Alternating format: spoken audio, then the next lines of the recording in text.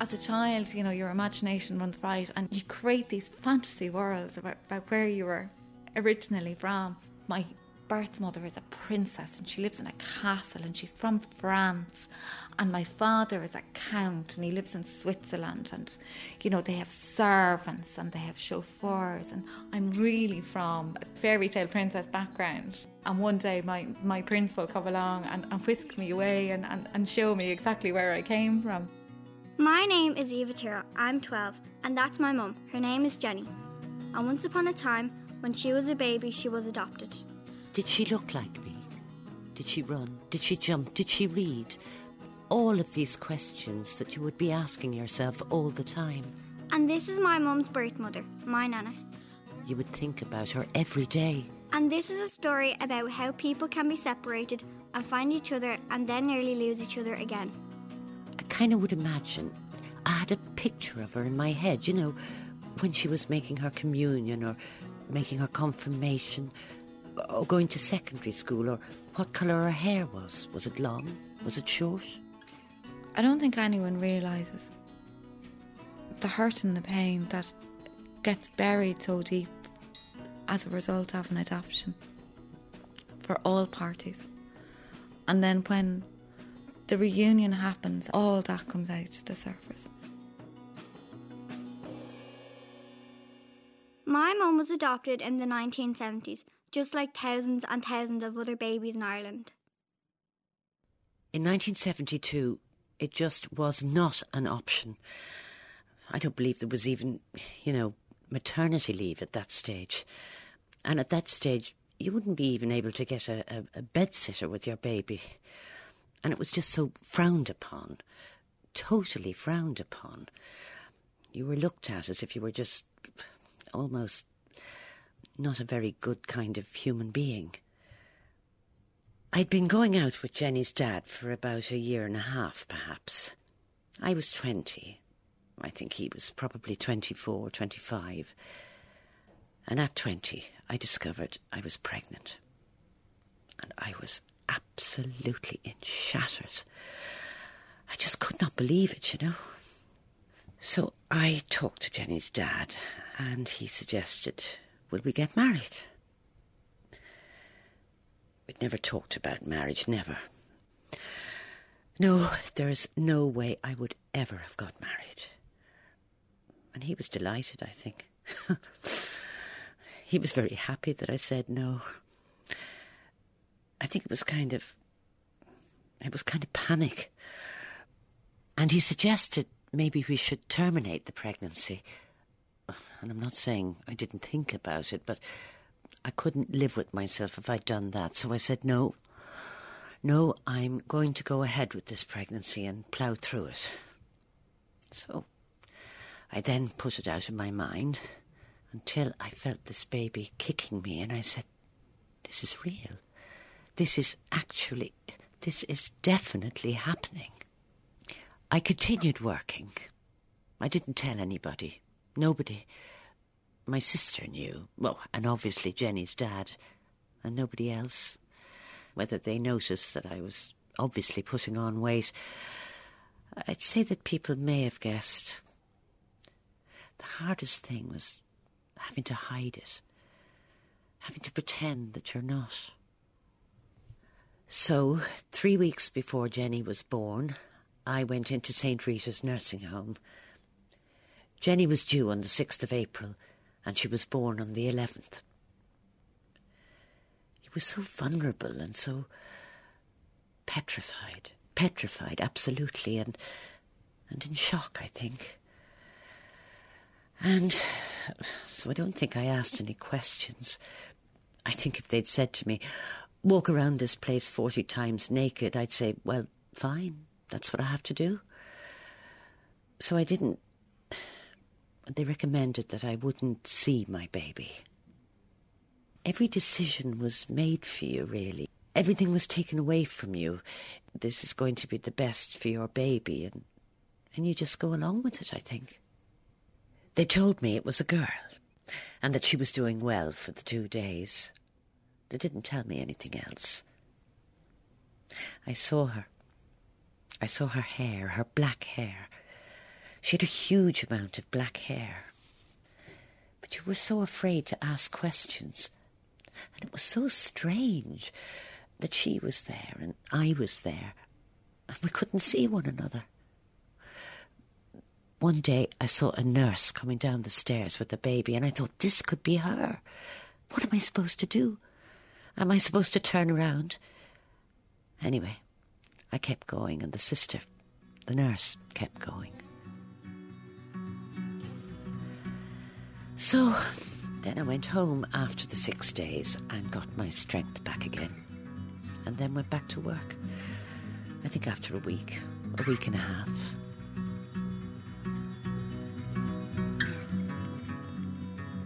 And then Magdalene and Brendan came out and collected me. Magdalene and Brendan were my nana and granddad. I didn't know them very well because they died when I was little. They went over to my Auntie Anne's house first in Glasnevin, my Auntie Anne and Uncle Jerry. Hello. I'm grand. How are you? I'm grand. Good. Auntie Anne was one of Magdalene's best friends.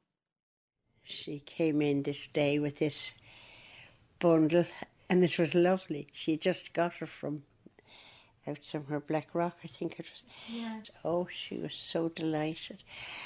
And Jenny was brutally wrapped up. I thought she was, when you see a baby, the loveliest baby you ever saw.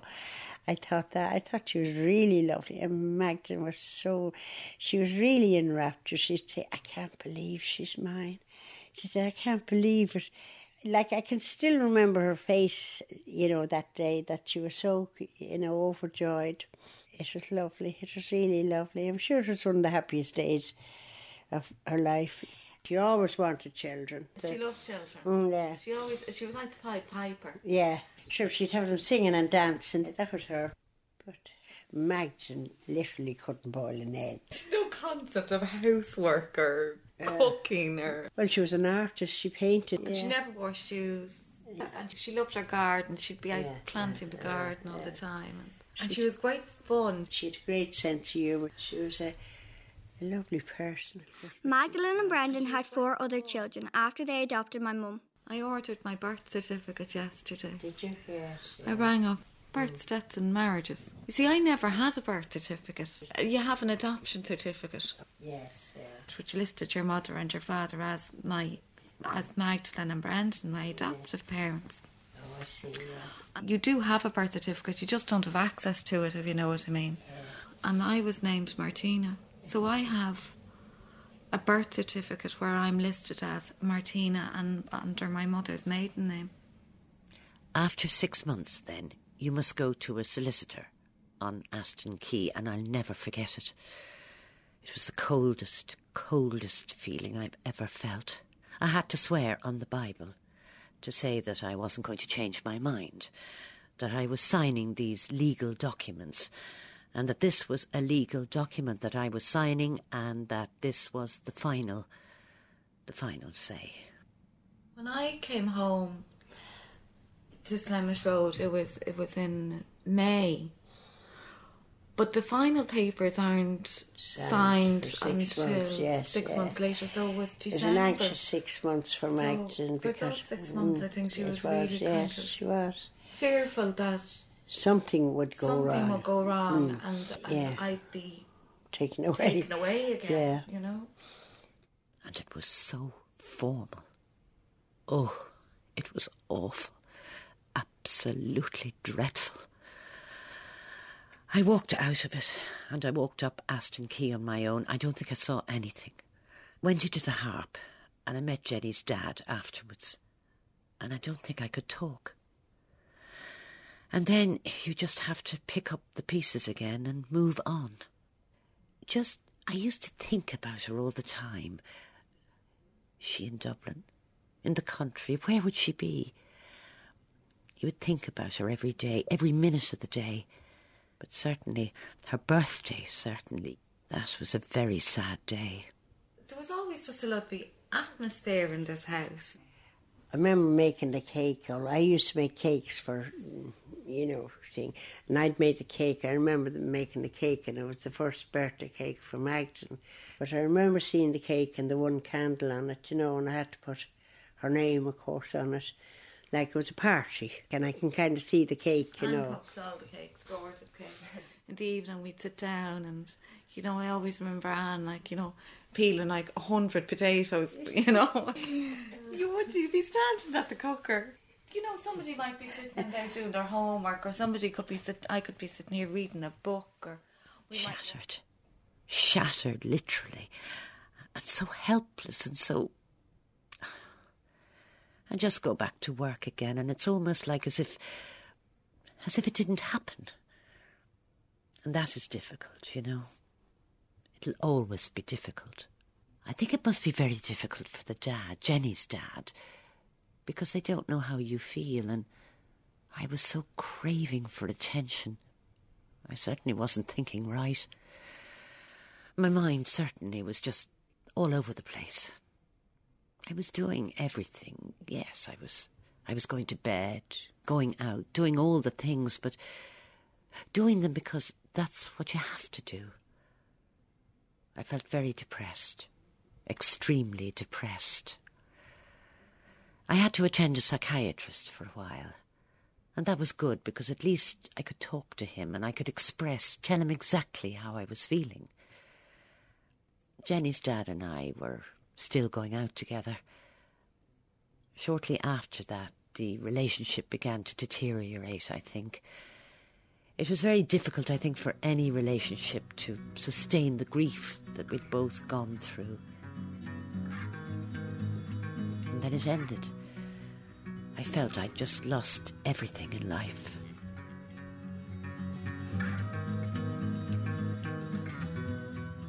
My mum was 9 when she found out she was adopted. Which is relatively late.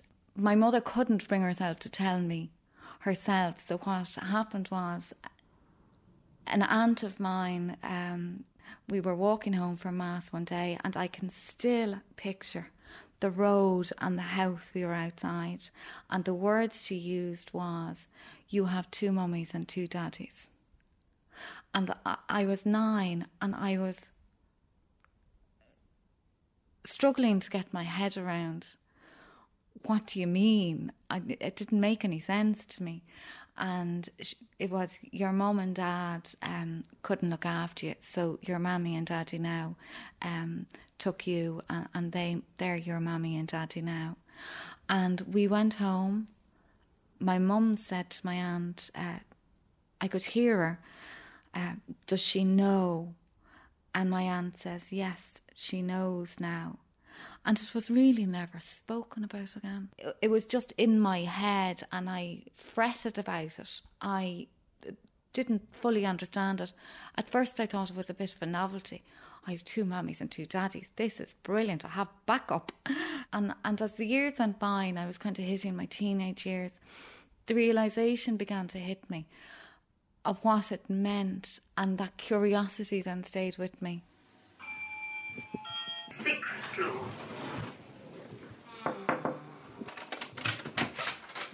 Hi, how are you? Good, how are you? How are you? My sister Maura. This is Nicoline. This is my baby sister, the youngest of the 5 of us. Can I put the kettle on? I'll have a cup anyway. You don't want to think that...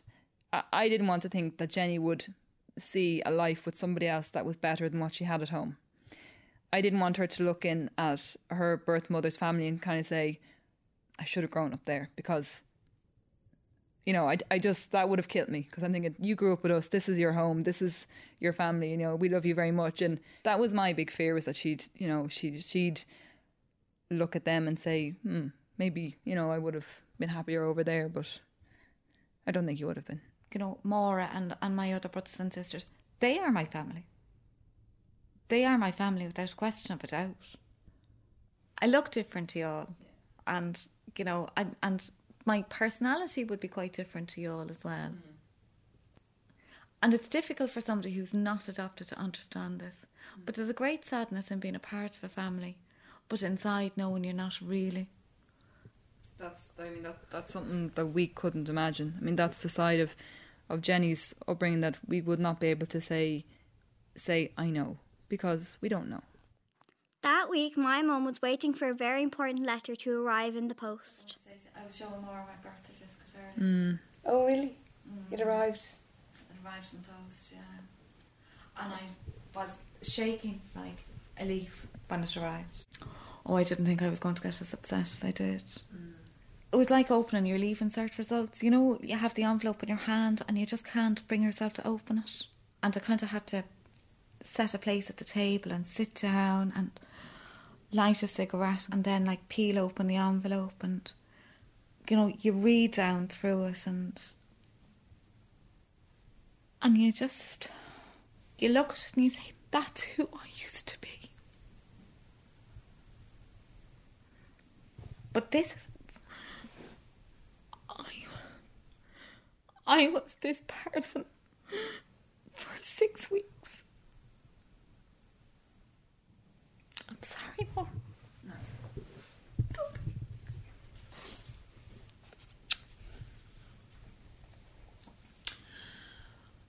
I was given a name, being 36 and seeing this for the first time. I know a name sounds like it's nothing, but everyone defines themselves by... I define myself as being a Tyrell. I didn't know if I was just baby A in Cut C or whether I was, you know, Martina. I was horrified myself how emotional and upsetting it was. And I'm not saying all adopted people feel like this. Ever since my mum found out she was adopted, she always wanted to know where she came from. The first time my mother spoke to me about my adoption, I think I was about 16. She sat down at the kitchen table with me and she started to cry and said, if you want to trace, I'll support you all the way. At the time I said, no, I've no interest. Even though in my head I was kind of going, I'd love to, but I couldn't put her through that.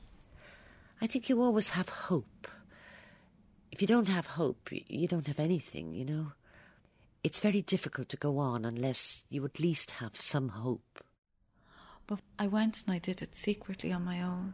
And I met my birth mother when I was 20 for the first time. So when I did meet her, it was wonderful. Wonderful, absolutely. Absolutely. Petrified and frightened and... delight, shock, fear, everything. Anxious and tense. Very... not knowing what to expect. But really delight, I think. There were very strict rules at the time. OK, you can meet her, but you're not allowed to tell each other what your names are. You're not allowed to talk And about then they where met you for the live. first time. And they brought us into a room, like a doctor's surgery kind of room with a couple of chairs and a table in the middle and a couple of magazines. And they brought in like tea and custard creams. And my birth mother came in and that was the first time I saw her. And an awful lot of that day is shock. And I remember snippets. I remember what she was wearing. Oh, she was so young because she was 20 when she had me. So she was only 40. But she was slim and she was beautifully dressed in these a peach cashmere coat and a little black skirt to her knee and black tights and a pair of court shoes and very tidy looking and petite, and her hair was perfect and her makeup was perfect and she had a beautiful handbag and she looked really expensively dressed, you know. And I think I was wearing something like a navy tracksuit or something. I mean, the state of me, because I think I was in such a tizzy going to it that didn't know what to do or what to wear or anything, and you think I would have put in a bit of an effort. But anyway, I was there in a tracksuit and here she was in this beautiful coat and handbag and she just looked pristine, you know, one of those people that look so groomed. And the first thing she did, she wrapped her arms around me and gave me a huge big hug. She was wearing a tracksuit, a navy tracksuit. She was a much bigger girl than she is now. I don't know it was important what she looked like. Just to see her and touch her and kiss her and cuddle her and just to be sitting in the room with her. She was so excited. She couldn't believe this. This was her child sitting in front of her. And she was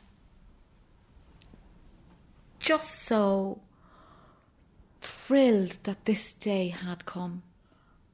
And she had a bag with her. And in this bag were photographs. And I had this picture in my head of her in her home, going round and collecting, photographs that you'd have on tops of pianos and on mantelpieces, and putting everything into the bag. And I discovered I had a sister who was 10 at the time. Now, remember, I was sitting down with this woman and I didn't even know what her name was. And I felt, well, fake this now. And I said, I'm going to tell you my name. I said, my name is Jenny. And she didn't tell me her name. And that kind of struck me, And then I asked really stupid questions like, do you bite your nails? Because I bit my nails at the time. But I was more interested. I mean, if she could have sat there and not talked for an hour and just let me look at her, would have been perfect. We left anyway after about an hour and a half and went across to the pub across the road. My boyfriend Sven was waiting for me over there, and she decided to sit at a different table because it was kind of awkward. She was waiting for somebody to come and collect her, and I'll never forget it. She ordered a Bloody Mary. I think the only time I'd seen Bloody Marys was on the television, Here she was in her cashmere coat and her beautiful handbag and her Bloody Mary, I was kind of, this can't really be my mother. We left that day and I never saw her again. Well, for years and years anyway. I was waiting for the phone to ring and I was actually afraid to leave the house, just waiting for that phone to ring. And it didn't. And I remember making contact with the Adoption Society, and I told them that I had met her and that she said she was going to make contact with me again. And the sister said, you're very lucky that you had one visit. The intention was that she was going to make contact with me again in the next few weeks. However, that didn't happen for 14 years. But I never thought about what after? What happens after I meet her? Do I want to have a friendship with the woman? Do we just want to exchange Christmas cards? Do I want to meet her extended family? And I was afraid of hurting my parents. And that was a huge factor in me deciding I'm just going to leave it there. A couple of years later, I went on to have my own daughter. And my life, started. That was me. I was born in 1996. The other big thing that happened during those years was that my nana and granddad both died.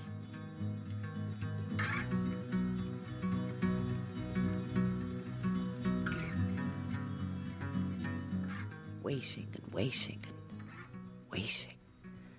And then 2 years ago, my mum made contact with her birth mother again.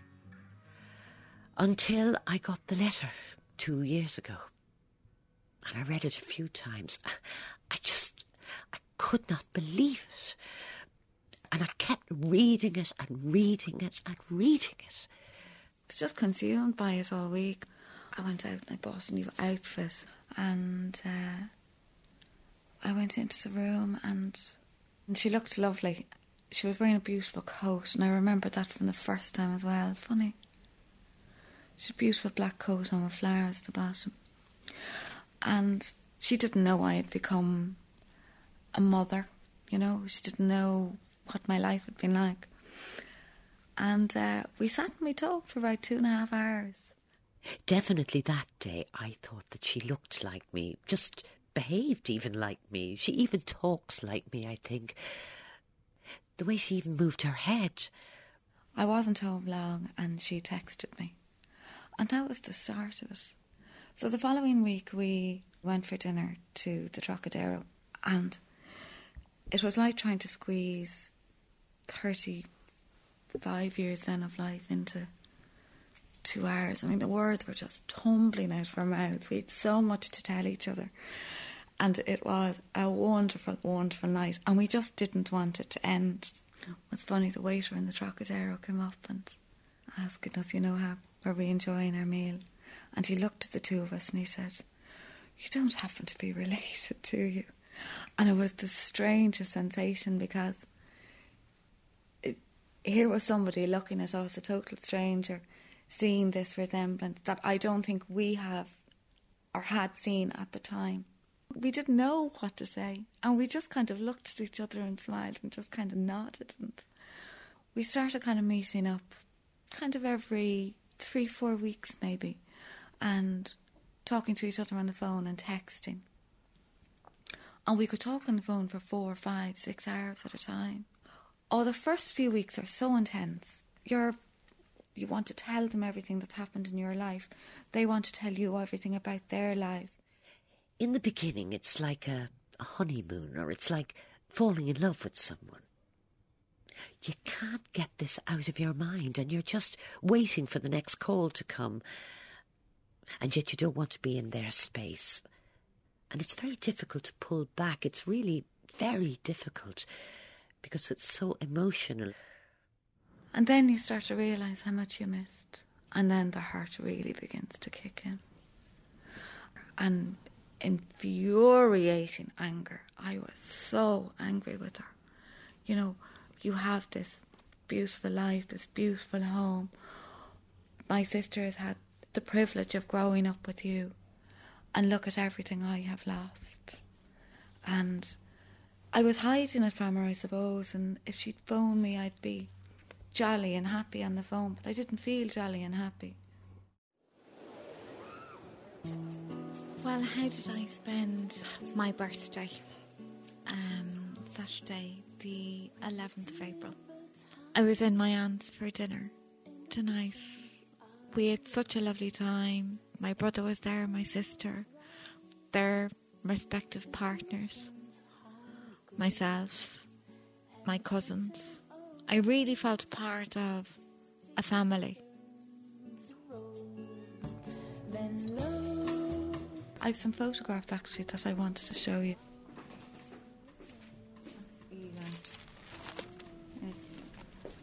That's my birth mum.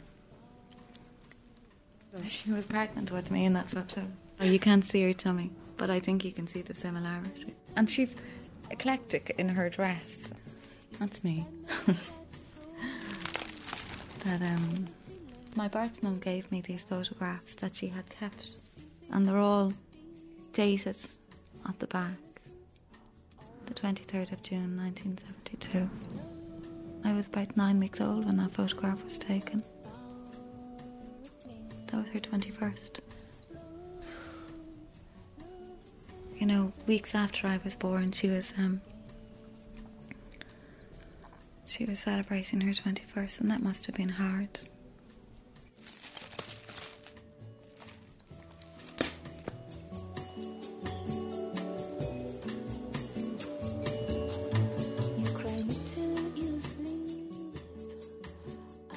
And she hit rock bottom, I think.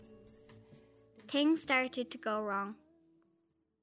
I felt that she should have made more of an effort to keep me. I was jealous. I was jealous of my sister. I was jealous that, well, how come she kept her and she didn't keep me?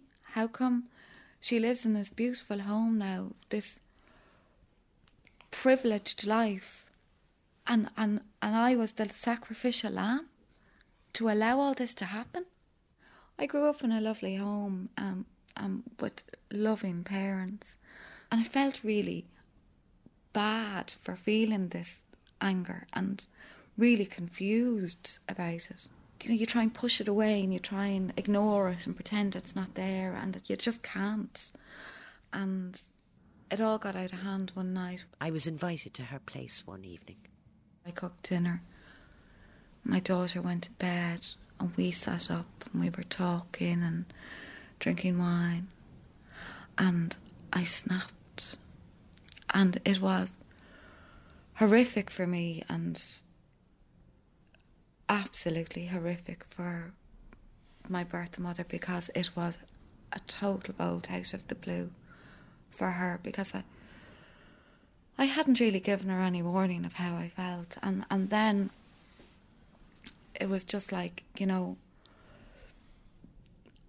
the lid coming off a steaming pot, you know, like I just exploded in this rage, and I launched like this awful attack on her. I've never done anything before like it in my life. I don't have a temper. And I was so hurt and so angry, and the words were just spilling out of my mouth, like rage and hate and awful, awful things I said to her. And she literally stumbled out the door. And it was like late at night. It was like 1, 2 o'clock in the morning maybe. She just lashed out at me and said, "How could you? How could you?" I was just absolutely, "Is this real? Is this really happening?" "Oh," she said, "I wish you had had an abortion." And I said, "Take that back. Whatever you do, just take that back. Because if I had had an abortion, I wouldn't be talking to you." And then she said, "Why didn't you keep me? Why didn't you?" And I tried to explain, sort of say, "Look, you've got to go back to 1972, what it was like, how difficult it was, how I thought I was doing the best, because this is what you were told, to have a mum and a dad. There had to be a mum and a dad in every home, regardless of how the mum and dad behaved." And I said, "Jenny, I really think I have to leave." And I got into the taxi, and I felt, gosh, never be able to recover from this. It's too, it's too difficult. I was like a deflated balloon then, and I just kind of collapsed, and I wept and I cried. And you know that feeling, you wake up the next day and you go, oh God, how can I fix this? What am I going to do? And I couldn't go to work. And I sat in a dark room for 2 days, and I just cried and cried and cried. And I didn't know how we were going to fix this. I phoned her the next day and I apologised. And I meant it from the bottom of my heart that even if I did feel these things, I'd absolutely no right to do what I did.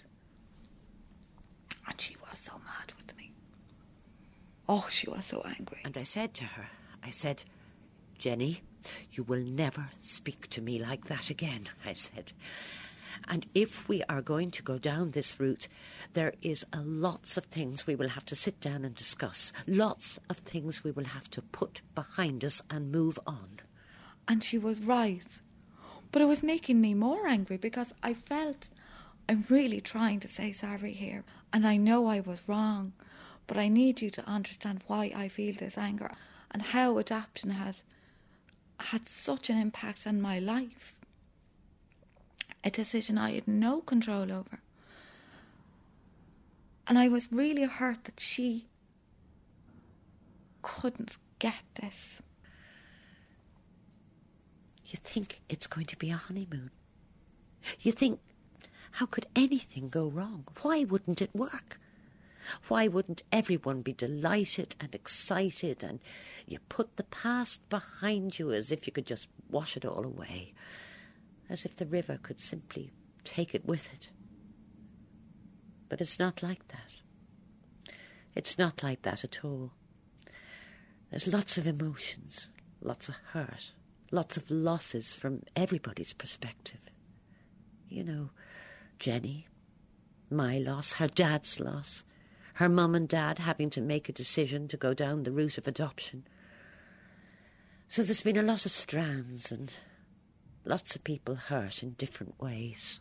You know, when you have a row with somebody that you've built years and years of a bond with, your mother or your sister or a close friend, and you know you've done something terrible and you've really lost the plot. But you know, when you go and say sorry, you know, this will be mended, this can be fixed, because you've those years of bonding and being with each other together. I didn't have that. I only knew this woman like two and a half months. I didn't know whether she was going to walk away again. And I was so terrified that she would just say, I'm out.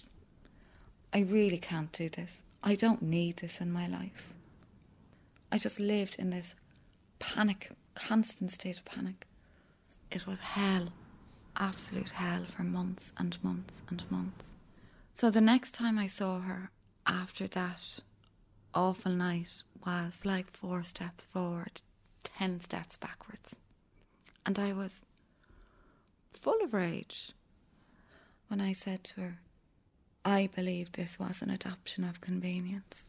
I felt like it just didn't suit at the time, a bit awkward. I could nearly see her crumbling beside me. We didn't come to a conclusion by the end of that meeting.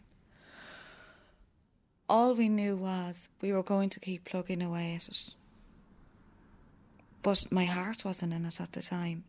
I was going to do it more for, God, what if I don't do it? I can't go down this road a third time. And my birth mum was absolutely adamant that she really, really wanted to keep trying. We then made an arrangement that we would meet in a restaurant, Bar Italia. It was the worst meeting that I have ever experienced in my life. It was so, I'm here, so you're here, and both of us feeling extremely uncomfortable and maybe unable to talk about it. So it was a bit of a disaster, really. And I knew she was very upset. And we both walked up from Abbey Street, and she was going towards her car and I was getting the bus. And it was such a sad, lonely road. The pleasure and the joy was gone out of it, and we were putting ourselves through this absolute agony.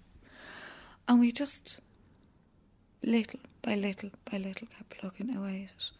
Started to really talk to each other about how we felt. I went to Barnardo's. I did a course in Barnardo's. It was the best thing I ever did, because that's the first place I could actually tell my story, along with 12 or 13 other women, mums who had to give up their babies all around the 1970s. She really started to understand my point of view as well, which I was eternally grateful for, because I felt she's beginning to see it from my perspective and I'm beginning to see it from her perspective. Now they're good friends again and they see a lot of each other. And I got a new granny too. I think we're very similar. I think we're very, very similar. Tough-minded, she's certainly got the genes. She won't let anything go easily. Genes. That's almost frightening. That this child that's not been part of me, other than being with me for 9 months, and yet how similar we are. So it took months and months and months that there was an element of comfortableness in having conversations with each other and going to meet each other or doing anything like that. And we'll meet definitely we'll meet other hills. However, I think now we're both able to put our feelings out there and say, well, this is how it was and this is how I felt. And she can tell me, well, this is how I feel. She certainly is awfully sad that she wasn't brought up with me, I think. There's no doubt about it. And I think that'll be with her forever. So we were just kind of finding our feet and getting back on track. And my birth mum said to me, would you like to meet your father? So I met him in the Gresham. And he came in and he sat down. Well, hello, ladies. As if, I'd met him last week. How are you? Typical man. We sat and we chatted and we talked and we caught up with each other. It's other people that see the resemblance between the two of us. But when he sat down and he just said, oh my God. So the three of us sat there like old friends. My father, who I meeting for the first time at 36 years of age. 35, I think I was, 35. My birth mother, who was married to a completely different man, lived in a different part of the city. My father, who was married to a completely different woman. And me. We had a wonderful night. And we laughed and we talked, and I told him everything he wanted to know. And it was easy. It was easy, but there's still someone who doesn't know. Now, I haven't told my mum and my dad, and I think Jenny finds that difficult, but she understands in a way. My mother is elderly, they're both elderly, and I feel they might find it very difficult. And they may not. I'll never know. I may regret it. I'll have to live with that one. I just feel... On the other hand, Jenny is entitled to meet her, so I am very confused about that, you know. This woman is a great-grandmother and she doesn't know. You know, she's 92 now and you know, as all of us will fall off this mortal coil, this woman will die. I'd love to meet her because she sounds like an extraordinary woman, you know. And I worry then about my mother, that then she'll regret not telling her.